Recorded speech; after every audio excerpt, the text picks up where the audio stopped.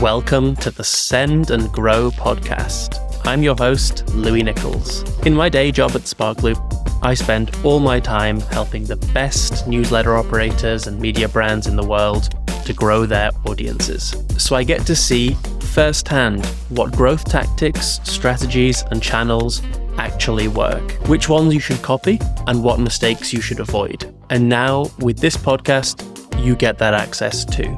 Every week, I sit down with a different guest, from industry experts to successful operators, and we go deep on the stuff that you need to know so you can become really effective at growing and monetizing your email audience.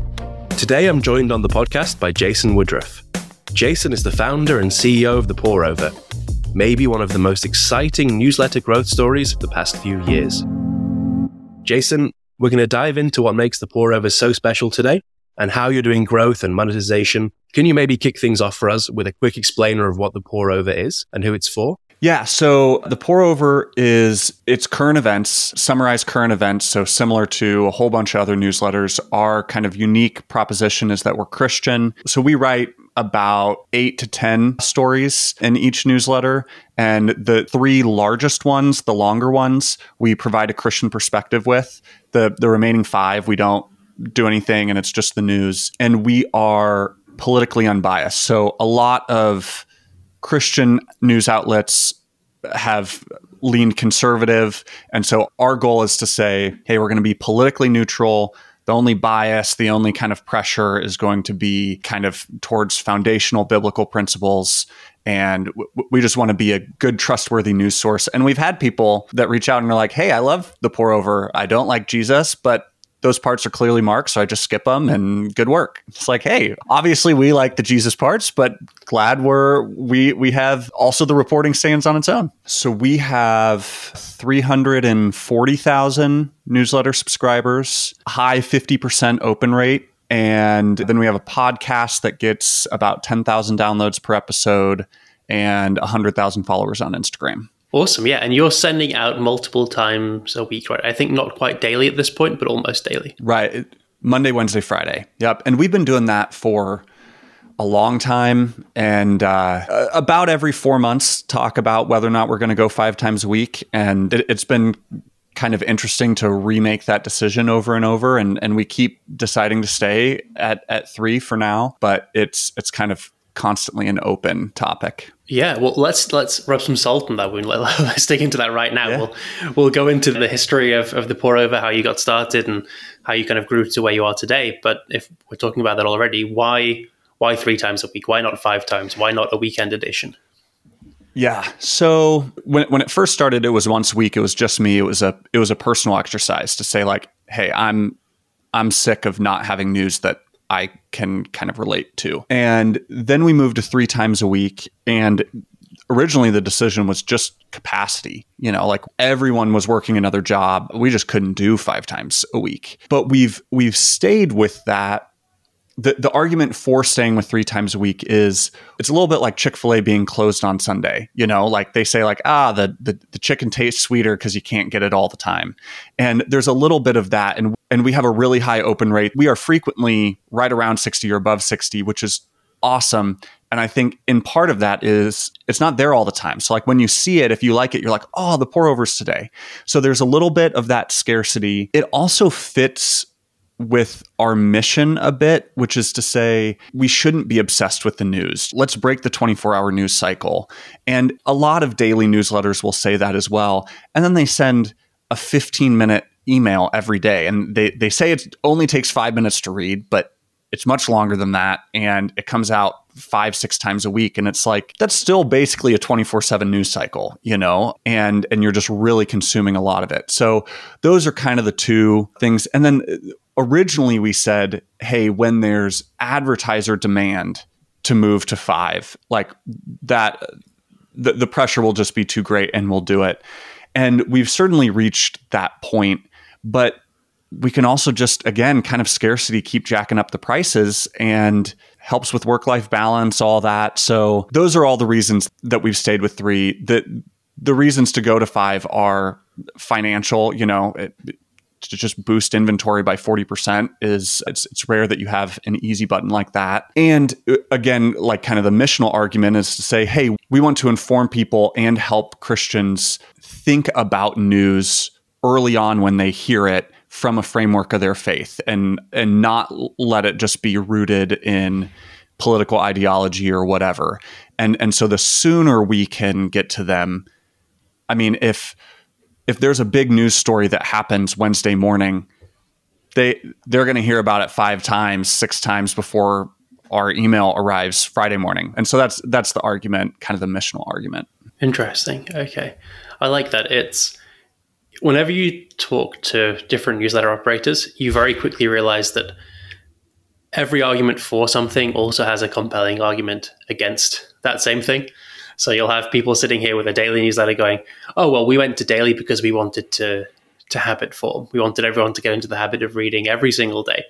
And that's why our open rates are so high. And then you'll have other people going, well, the reason our open rates are so high is because we don't send every single day. So when we send something, people open.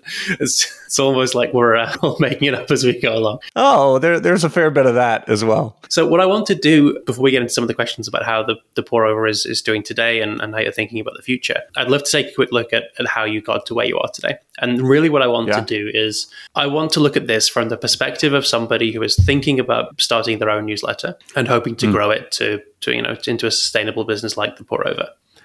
And they're looking at you and they're looking at tens, if not hundreds of thousands of other newsletters that on the surface all seem kind of similar and started at the same time and have a couple of hundred subscribers now rather than a couple of 100,000. So really what I want to get at is why is the pour over different? What did you do differently? Why have you been successful where others who on the surface were doing similar things haven't? Maybe we can start with like the first 100 subscribers. Like where did the idea come from? What made you push send on the first edition? And where did you get those first 100 subs from? So like I said, the motivation, it was a personal exercise, and it was me saying, hey, I like the news, and it is frustrating to me that as a Christian who says my faith should be the biggest part of my life and my worldview, my options for news are all something that puts a political ideology first, and even news sources that are claiming to be unbiased are politically unbiased. It's the same yardstick. And a lot of news sources that are claiming to put their faith first, it's just like, wow, it's amazing how much your faith aligns exactly with your political ideology on either side, And so it's like, man, why is this so hard?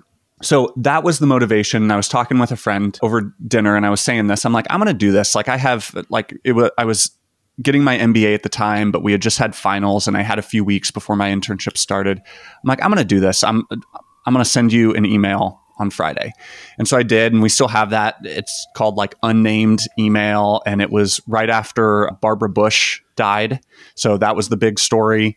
And it looks completely 1,000% different from what the pour over looks like today. And so really, I would say the first thing is the first 100 subscribers came from friends and family. I knew all 100 of them. Like I had all of their cell phone numbers. That's where they came from. And it was scary and hard, like that was one of the first hurdles, was to be like, hey, like, yeah, I guess I'm actually going to like promote this and like put my name behind it. And that felt vulnerable and hard. When did you actually do that? Did you do that after the first send or like in the first couple of weeks? The first one actually went to probably like 10 people. So there was a little bit of that, but those were like, mom, dad, wife, like really, hey, even if this is horrible, there's no real risk. And I mean, after a year, we had like 250 subscribers or something like that. And so that would be my first piece of advice is it exists today because I enjoyed doing it and the early writers enjoyed doing it. And it was like, hey, this really is, because there's no money in a newsletter that has 250 subscribers. It's only potential. So there were 3 of us kind of working on it at the time. And I don't remember when this was, but we set a date of like, hey, by this date, we need to have 2,000 subscribers. Otherwise, we're ending this because it's a lot of work. And we missed it. And no one mentioned it. And we just kept going. and very glad we did. But so I think that's part of it is, hey, you got to enjoy it and you got to listen to feedback. Like I said, the first, it looks very different. And the changes were like, we changed the name, we changed the type of news we covered, we changed all this other stuff. And I think part of it was there was a thought, like obviously I liked the content. I also liked the business side of it. And so we monetized way earlier than made any sense. You know, it was like we were wheeling and dealing to get like a $25 ad placement and brought on Mitch, who also works for Sparkloop, to help monetize it in early 2021 when I think we had like 2, 3, 4,000 subscribers, which like that's a hard job to sell ads when you just don't have a big audience. And so a big part of that was, hey, we wanted to create a sustainable business model and we really liked the content, but both of those things were enjoyment. You know, and the pour over always had to stand on its own. Mitch asked for an email, like Mitch at thepourover.org email address. And I was like, dude, that's $5 a month. We cannot afford that. And so he didn't get one, just had to use his Gmail to make the first few sales. And he's still being very cheeky. He's asking us for a Sparkloop email address. Right. Yeah, I know. It's horrible. So, but there was a weird switch where like early on, it was like, hey, I'm not going to, even if this is something that Jason can afford, it's something that the pour over can't. Now those tides have turned where it's like, hey, Jason's not covering the, you know, even our like mug order, you know, but the pour over can. And so if I were to start a new newsletter today, I would, because I know the potential of it, I would invest a lot more money in it to get it moving faster. But we didn't do that. It was slow. It was less than bootstrapped, you know, like it had to provide for itself. I love it. Yeah. It's one of those really interesting things. Talking to people who started, you know, a couple of years ago, it's amazing how much just over the last 12 months, the mindset has completely shifted to it being acceptable to be aggressive about subscriber acquisition in the early days and to put some money behind it. Because the really frustrating thing for us, even at Sparkloop, just like 12 months ago, 18 months ago, was that everybody had this perception that newsletters all sort of just grow one way and that doing anything paid to grow your newsletter is bad and it's going to result only in low quality subscribers, and basically that nobody does that. And then you had all these, you know, and you'd say, well, look at, I won't name any names, but look at these really big newsletters that have grown really quickly. Oh, something, they must have got lucky, or they must just have exceptional content or something like that.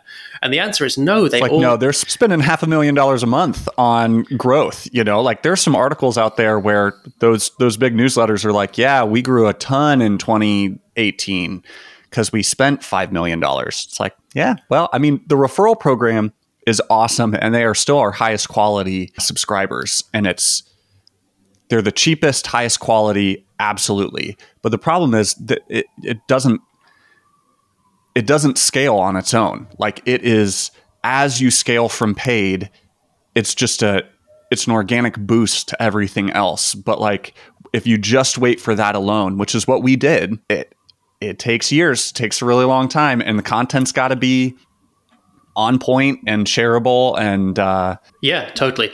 It's just, you know, all these large newsletters that if you peek behind the curtain, nearly all of them had some huge ad spend, or they got really lucky with being recommended in another publication where they had a friend who got them 50,000 subscribers, you know, on day 2 or something like that. Or they took part in these, you know, in like co-reg campaigns where they just get, you know, a whole list of 100,000 subscribers dumped in on like week 3. And okay, most of them were rubbish, but they still had like 10, 20,000 good ones at the end of it. So it's nice to see that people are being a lot more realistic nowadays about like what's actually happening, and that it's okay to, you know, to you don't have to sort of suffer in silence for years. It's not like a noble profession where you have to spend 3 years in pain just to earn the right to grow. So I guess when was like the first inflection point for you with growth then? You're sort of chortling along, you're enjoying it, you're writing, you're learning a lot about the audience, you're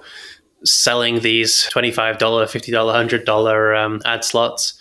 When did things start to really kick up a gear, would you say? So It was early 2020, and we had someone reach out to us, just like a Facebook message, because we were running Facebook ads, but they were bad.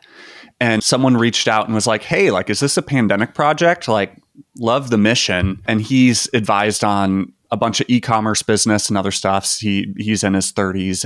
And so we just started chatting. And it's like, yeah, like, started before the pandemic, but here's what's going on. And he just brought like digital ad experience and other stuff, and was just like, honestly came in and gave a fresh outside perspective of things that I saw, but just kind of wasn't confident enough to move on, where he's like, the cost per acquisition is a lot lower than the value of a subscriber. Like, why are you not dumping money on this? And I can get your cost per acquisition down. And he did. Like, he ran our Facebook ads for a little bit. It was early on and we were benefiting from all sorts of new stuff, but we could get subscribers for like 25 cents for a few months. And it's like, we were just started dumping money on it. And that was the light bulb moment, that you're talking about, of like, wow, we don't need to suffer quietly or just wait for purely organic growth. Like, these subscribers coming in, we have a valuable offering. These subscribers coming in are valuable, good, engaged readers. And we really need to think about, hey, there's the content side, and we have all the operations set up and running. And then there's the like business side of, we need to invest in figuring out how to not just create good news content, but good ad content, and figure out how to run TikTok ads and Facebook ads and Instagram ads and all that stuff. And so it was early 2020 that we saw the first inflection point. And like, we went from 3,000 to 10,000 subscribers in the first half of 2020. And it was like, oh, wow, this could work. And ended the year with 25,000 subscribers. And then obviously grown a lot since, and just have systems in place that are kind of always on and always generating new subscribers. Yeah, let's talk about some of those systems then. Can you give a breakdown at the moment of like where growth is coming from? Yeah, so most of our paid, I'd say it's probably like 75% of our paid growth is still on Meta. We're kind of constant. We have not figured out TikTok. I can't make a good TikTok to save my life, but we know that there's a potential there. And so we keep putting a few $1,000s a month into that, of like, I'll make a few, we'll pay people for a few. And it's like, we're kind of waiting for that to hit. We know, we see the potential. And then the other 10% or so would be on the partner program and just kind of more affiliate stuff. We have the pour over up on the partner program, and then we like reach out to people and say like, hey, you should go do this. And we're launching an influencer version of the newsletter, where basically it's all the same content, but instead of get 10 referrals and get a mug, it's like, hey, we'll just send you the mug and the shirt and the sticker, and we'll give you $2 per referral. So it's more than just putting it out there on the partner program, although that gets us a lot. We do kind of push that as well. Yeah, I love that. I was talking to Stefan, who runs the Alts, the alternative investing newsletter. Yeah, who they've been doing the referral program with us for a while, and it's going well. And then they started bringing in the partner program as well, where they can, in effect, pay per high quality subscriber.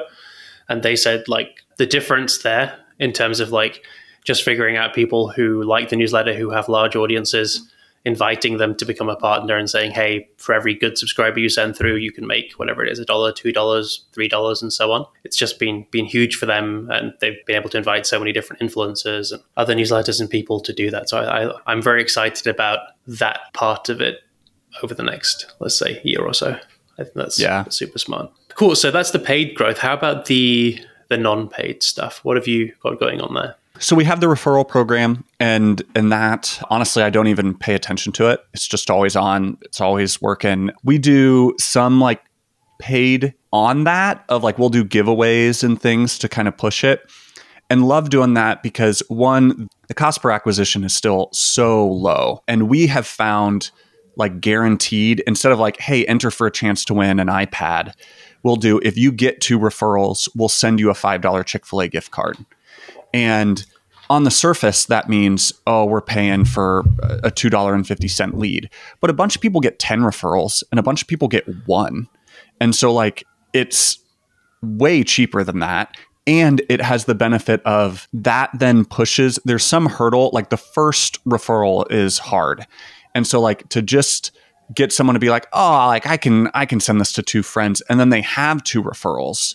It's like, oh, I get how this link works. I get whatever. So that's a little bit paid, but the organic stuff. And then we do cross promotion and other stuff, but I really don't like those anymore. It's just, in my mind, it is always a favor we're doing to someone else or for someone else, because the quality is so hit or miss. And so it's like, hey, if there's someone that's looking for help and trying to offer something in return, like we may do it, but yeah, I don't really consider that a source of growth. It's interesting you mentioned that about the giveaways where you have like the guaranteed, what we call like the time limited referral reward, where you just, make 2 referrals this week or this month and you'll get this specific thing. Because what we see is that as the newsletter grows, you'll find it easier and easier to find partners, sponsors, brands who will provide you with the prizes. But at the same time, the larger your audience gets, the less likely people think it is that they'll be the one that will win. Everybody overestimates how many people are taking part in these giveaways, and they think, I have a 1 in 10,000 chance of being the one who gets the iPad or whatever it is. It's a lot better than that. If you're listening, I guess if you're listening, you're probably a newsletter operator. But yeah, it's like we gave away a Peloton at Christmas one year. And we got a whole bunch of people being like, oh, like this will never work or whatever. And it wasn't as big of a hit as we thought. It's like we had a few hundred entries. It's like 1 referral and you could win a Peloton. And everyone thinks they have like, oh, there's 75,000 people on this list. I have a 1 in 75,000 shot. It's like, no. So the guaranteed, it like triples the performance. Now it's more money that you pay out. But for all the reasons I said, it's the cheapest form of paid that we do. And I think has a long tail in terms of just organic referrals after that. For sure, yeah. I love combining them. So I love thinking about the ways that people are interested in sort of like what their risk tolerance is almost, and saying, okay, well, the ideal giveaway for me is one where you have the person who makes the most referrals gets something for sure. That way, anyone who has a large audience is incentivized to take part. Someone at random who makes a referral gets a big prize as well, because the people who don't want the small thing, but just really like the idea of, I'm always going to buy the lottery ticket because maybe today I'm the one who gets lucky kind of thing. You get those people as well who are interested in a small chance of something big. And then for everybody else, you have the opposite. You have the big chance of something small, right? Which is just make 2 referrals and get that thing. So I like combining them all together, but it's definitely interesting how the, make a referral and like the more referrals you make, the more entries you get. It's very, very tricky to do once your audience gets past like 20,000 subscribers, unless you have a huge reward. Like it needs to be either like, for some reason, Apple products always work. And other than that, it needs to be something really big, like a car or a huge holiday or something like that, which is interesting. Cool. So awesome. And then on the revenue side of things, what revenue streams do you have? Just advertising, or do you have other stuff that you do as well? So advertising is like 90% of, maybe a little over, of our revenue. We sell a few premium ad placements. There's one real ad that looks like an ad. Well, it doesn't look like an ad. It looks like a story, but it's like gets the logo. And then in every email, we have our picks of the week or whatever, and those are paid as well. And so combined, those are over 90% of our revenue. And then we have it's just called Choose to Pay, and you can pay what you want. It's a minimum of $2 a month. And then if you do $50 a year, we give you something. So we incentivize that annual. And it's great. It's recurring revenue. Like I said, about 10%. We give it 1 ad placement a month, and it always pays for itself. Like we continue to do it because we can bring in as much as we would have sold it for otherwise. And I do think some of why that is successful for us is that there's a faith component. And so I don't know how well that would work in other settings. And we also, like, because of that, we have to be really clear, hey, this is not a donation. It's like you're paying. Pay is written everywhere. It's a subscription. If you want to make a one-time payment, it has to be $200 or more. Like, you can't just like send us $50.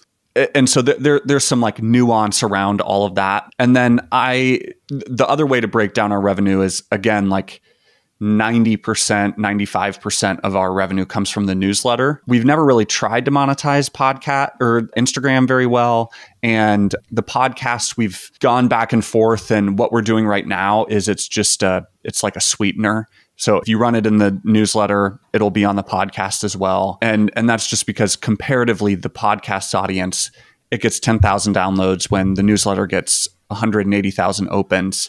And so it's just hard. We have a small team. Mitch, who sells our ads, is only part-time for us because he's full-time with you guys. And so it's just hard to have him focus on selling a podcast ad for $200, $300 when he could be selling a newsletter ad for many thousands. Yeah, of course. Well, let's talk a little bit about the podcast, because that's one of the trends that seems to be picking up at the moment, is launching podcasts and other types of media around the newsletter. Yeah. So we've seen Morning Brew do that recently, right? They've launched their podcast quite recently, and they even bought the whole like YouTube and TikTok studio they bought recently to bring out a lot of that short and long form content. How are you thinking about the podcast? So for us, I basically don't think about the podcast. So we use a company called Podletter, and basically what we do is when we have finished creating the content for our newsletter, we send it, I ping them on Slack and say, hey, it's done, it's ready. And then they record it. So it's the exact same content, just in a podcast version, and they record it, produce it, edit it, publish it. And so for months at a time, the only thing I do is Slack them saying that it's ready to record, and then have discussions with Mitch over whether or not and how we're going to monetize it. And I think that's what's different. And when we first launched it, I was like, no one else does this. Like, Morning Brew has a bunch of podcasts, but you can't listen to their flagship newsletter. And I was like, I kind of like, I have this hunch that they've all tried it and it doesn't work. And so they've killed it because like all the big ones just don't do it.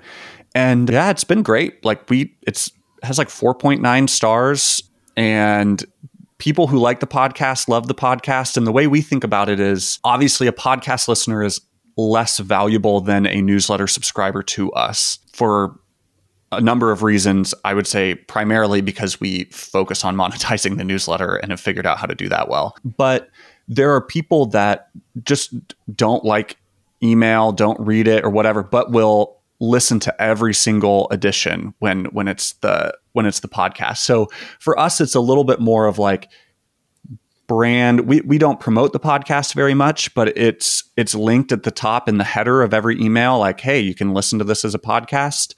And like I said, gets 10,000 downloads. Occasionally an episode will kind of pop off. And we were one day last year, like the 12th biggest news podcast in the United States. And so it is very minimal effort, and has been great for kind of brand loyalty and just kind of meeting readers and customers where they're at. Yeah, I love podcasts for that reason.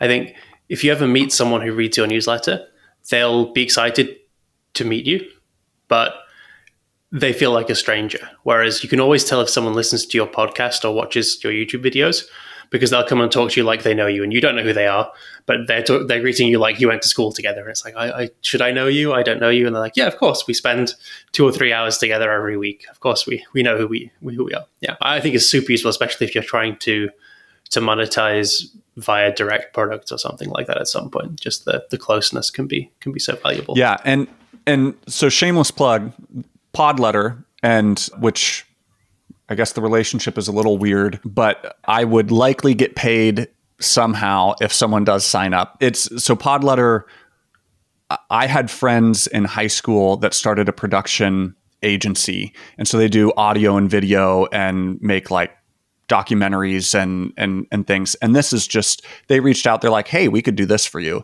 So we're their only client. Like Podletter and the Pour Over, there's a close relationship there. But because it's been working well, we're like, hey, we should, again, no more work for me if you guys find other newsletters. And so open for business and interest if there are other newsletter operators that want to use Podletter. Yeah, I mean, I'll put a link in the show notes because I think it's, I mean, I've listened to a couple of episodes.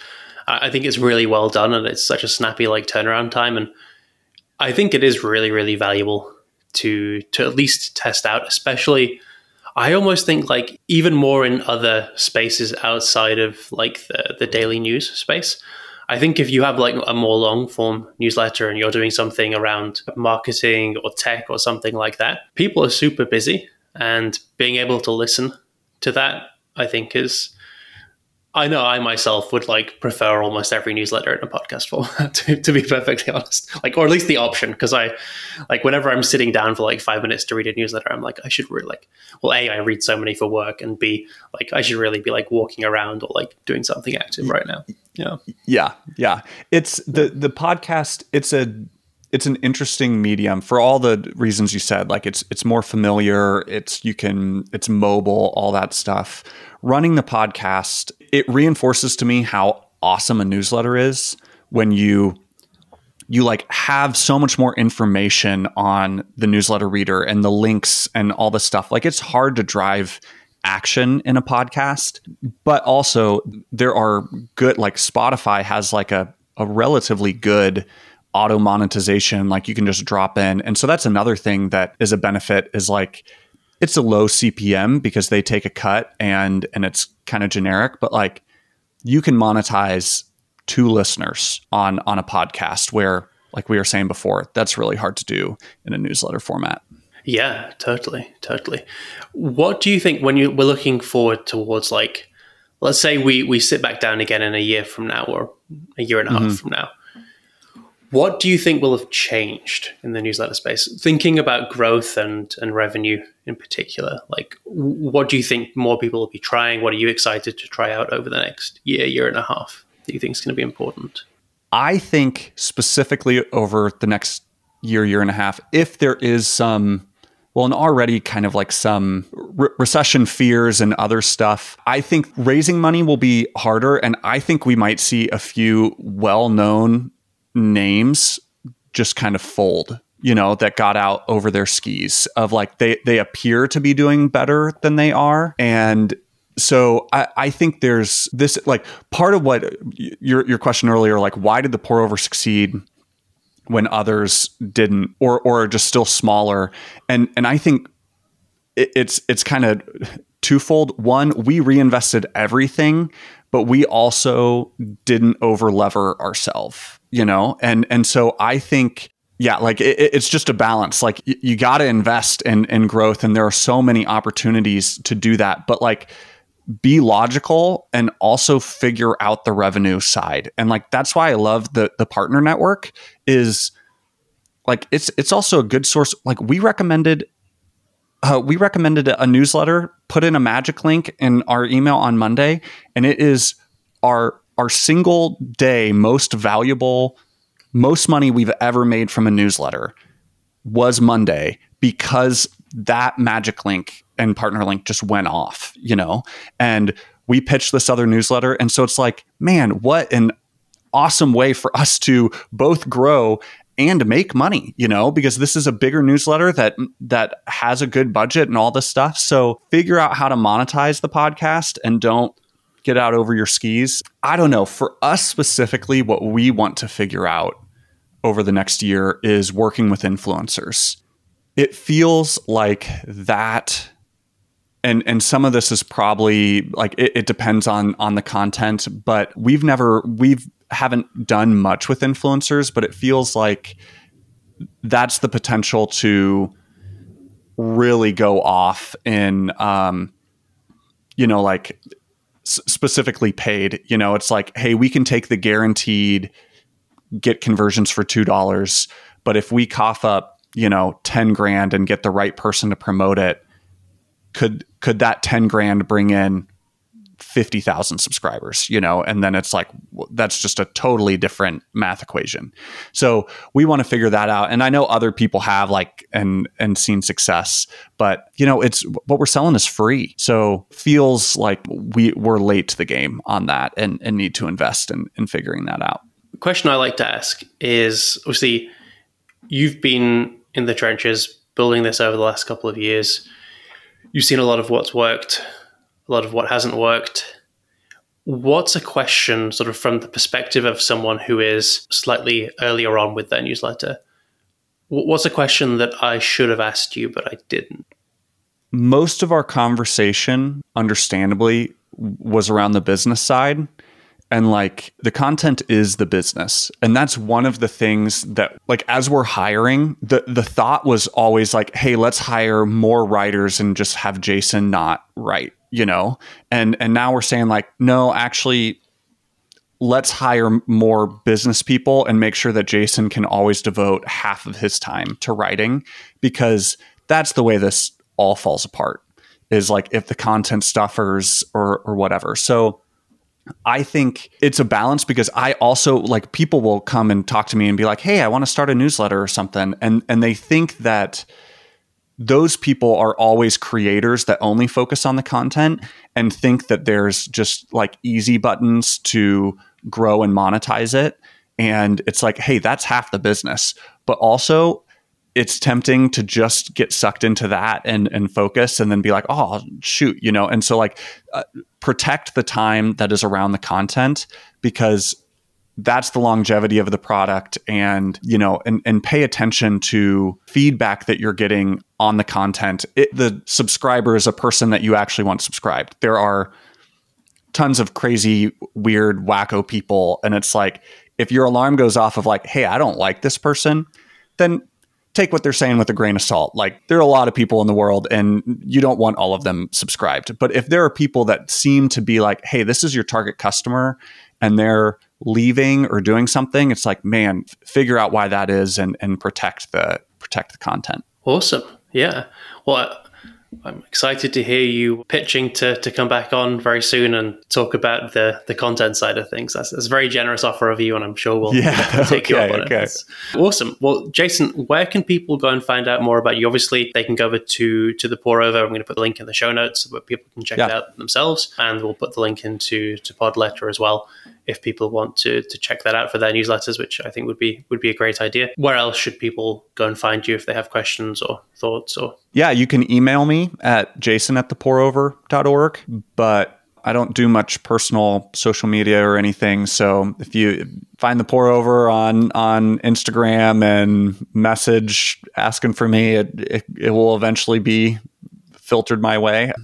Awesome stuff. Well, Jason, thank you so much for joining me today. Yeah, thank you. Thanks for having me on. Thanks for listening to this episode of the Send and Grow podcast. If you liked what you heard, here are 3 quick ways that you can show your support. Number 1, leave us a 5-star rating or review in the podcast app of your choice.